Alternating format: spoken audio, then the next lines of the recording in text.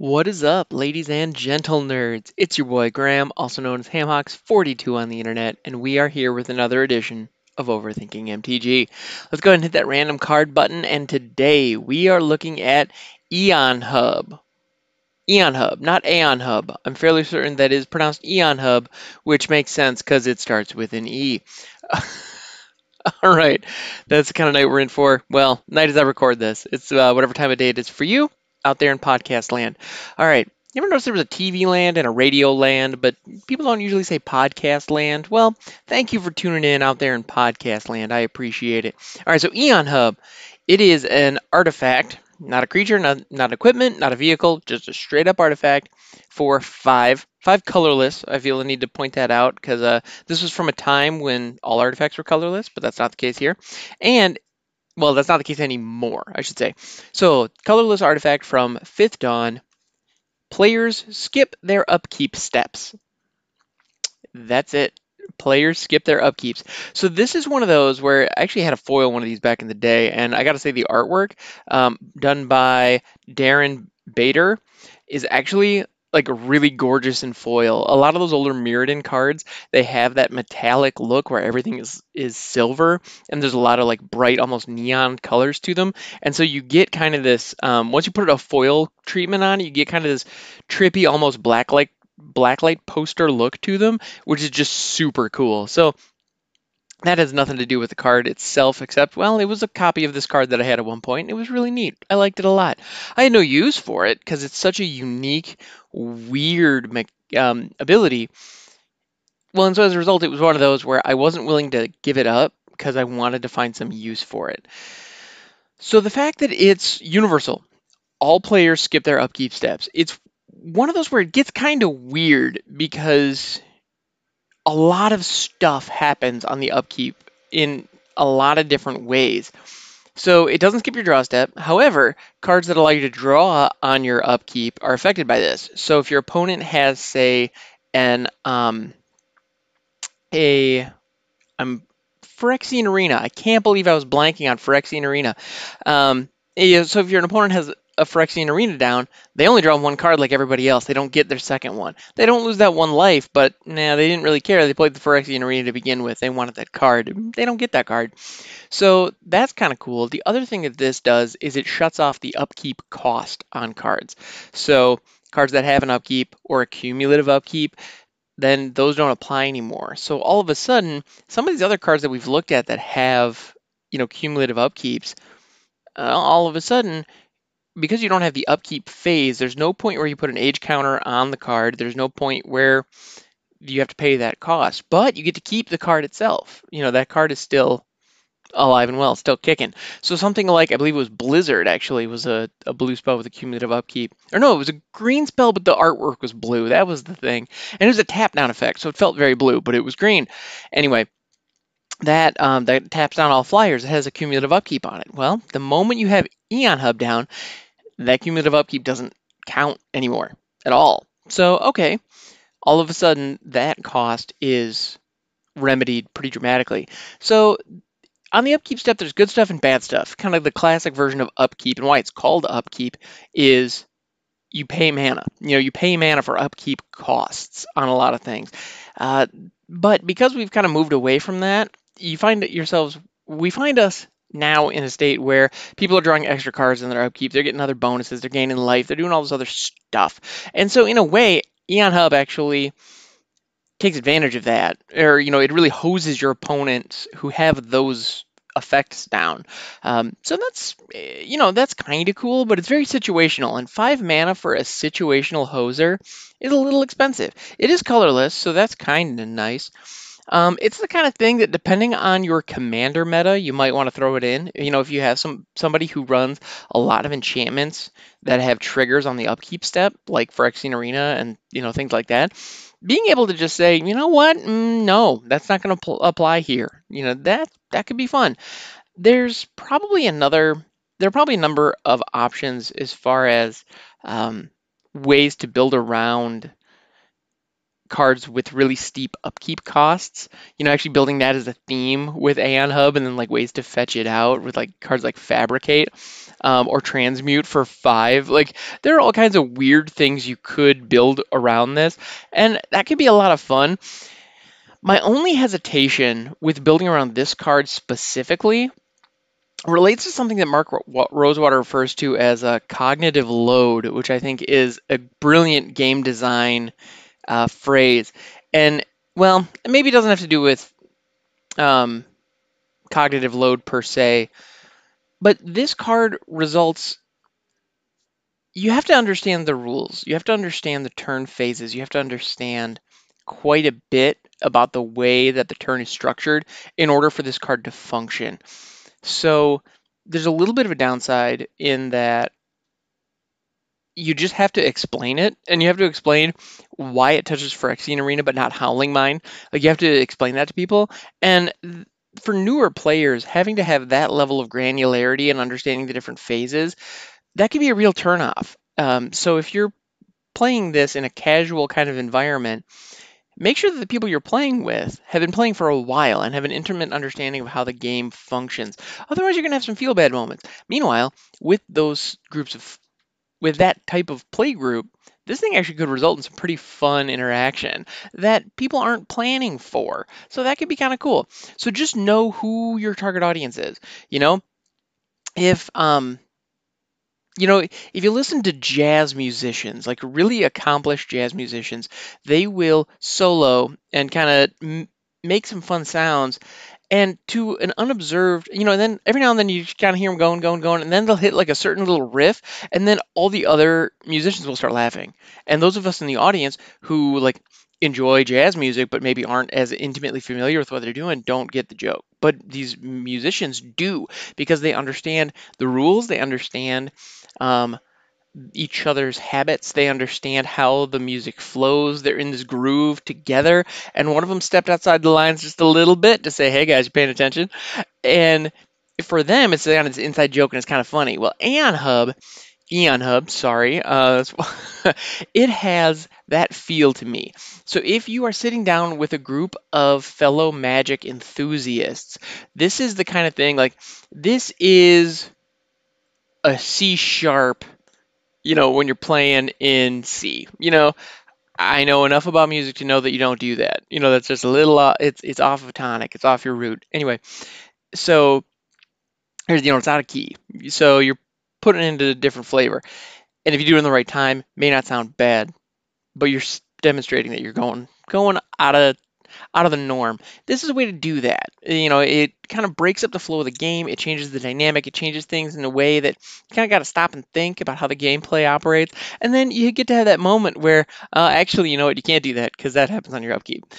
And it's like, oh man, you're right. And so like when you're with a group of people who are familiar with the game and are willing to improvise at that level, this could be fun. But for new players, I would highly recommend you run away from this thing. Don't go anywhere near it, because it's going to get confusing. It's going to get confusing and uncomfortable, and that's not fun. We don't like it confusing and uncomfortable.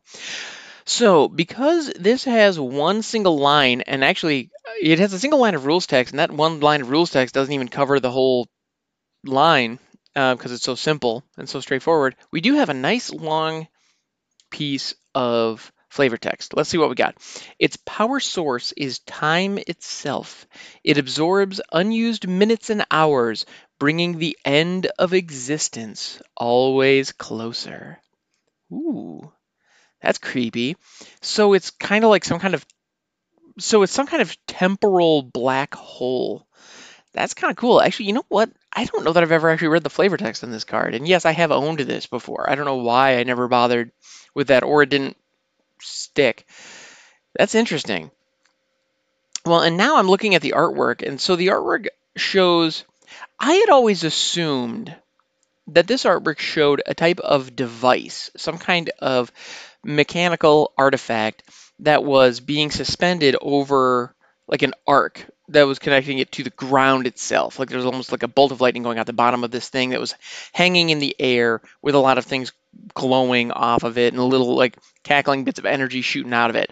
And so we do have a bunch of energy. We do have we do have what appears to be a large mass at the top of the image that is also full of energy. And what I had thought was some kind of large device. It actually appears as though that is a bunch of matter or time in this case that is being sucked into a singularity. I had never noticed that or I hadn't realized that that's what this was. So now that I'm giving it a second look and really looking at the flavor of this thing, it looks like some kind of temporal hole that is sucking in everything around it. That's real, well, sucking in time itself. And so it's bringing the end of existence always closer. That's kind of interesting. And to a point where I wonder, why isn't this a more significant artifact in the story? Because if it's truly a black hole that is on the surface of Mirrodin that is sucking all of existence into it, bringing about the end of time at an accelerated rate, you'd think somebody would be trying to stop it. Um, and you think that that would be a theme of some kind of story. And this was back when they were publishing novels of the different sets. And I remember I read the first two Mirrodin novels. And there's a thing with magic novels back in the day. Like, there's a part of me that misses them, but there's a part of me that, if I'm honest, I miss having them on my shelf. I don't really miss reading them that much, unfortunately. Not that they were bad; they were perfectly fine, like adventure novels. If anything, they were almost a throwback to almost pulp kind of stories because there was always a really straightforward, like, these are the evil things, these are our heroes. It's this band of misfits who don't fit in for some reason or somehow awkward, and they come into their own, become incredibly powerful, and take on the big bad evil Phyrexians usually, but or whatever the evil force is, malevolent. That was the word I was looking for. Whatever the malevolent force is that is threatening their world, they go and fight it, and um, end up victorious in the end in one way or another.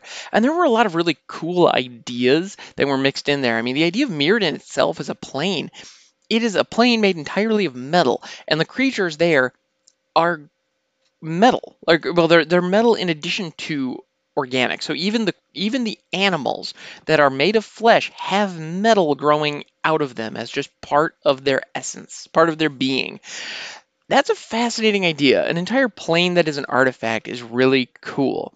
But at the same time, the story taking place in that kind of a setting, it kind of got a little old because one of the other things that happened with those novels was they ended up being travel logs in a lot of ways. Because you have the five colors of magic, you have the five different, basically every magic setting, you have to account for these five different flavors of magic, or these five different flavors of mana, which all have to be represented in the land just by virtue of how the magic works. And so one of the things that happens a lot is our heroes venture to all the different areas. They see the swamp on this world, they see the forest on this world, they see the plains, and usually they come from one of them. So in the case of the Mirrodin novels, we followed Galissa, the Sunseeker, who came out of the Tangle, which is the forest on Mirrodin. Now, of course, all the trees are made of metal, and so they had to explain kind of what this place looked like, and they had to the the number of words on the page that was devoted to description of the area was a little bit higher than it would be in other places, or at least that's how I remember it, just from the reader's perspective. If you were to actually analyze the text, I don't know if that's true, but it sure felt that way. Like, I felt like we were looking at the stuff around the heroes a lot rather than actually doing stuff. And yeah, I actually read the first two books, and the second book, in proper trilogy fashion, ended on a cliffhanger. And I got to admit, I got a little tired of slogging around Mirrodin. It didn't capture my interest the way that I'd hoped it would, and as a result, I actually never read the Fifth Dawn novel, the last one. Which now I'm feeling a little guilty about. I feel like I should go back and see it, but also knowing that the Phyrexians show up and even Galissa gets completely messed up, I don't know that I want to see the end of that story. But yeah, I gotta say, when I first saw what is it, Glissa the Traitor, the Golgari version. When I first saw that card, my immediate reaction is, oh man, that rules. Golgari, like artifact, recursion, graveyard stuff. Oh, neat, I'm in. That looks awesome. Then I realized, wait, Glissa, I remember that name. No, her too? Anyway, so anyway, all that to say, I don't remember in those first two stories Eon Hub being anything meaningful. That said, this was from the Fifth Dawn. So I don't know. Maybe it was in that book that I missed. Maybe this is something significant. If you're familiar with the story, if you know what Eon Hub is referencing, and it is a plot point, please let me know. Please throw it into the comments or hit me up on Discord. I've got my link in the description of this video or podcast, however you're consuming it. And then that's also you can also hit me up on Twitch, and that link is in there too.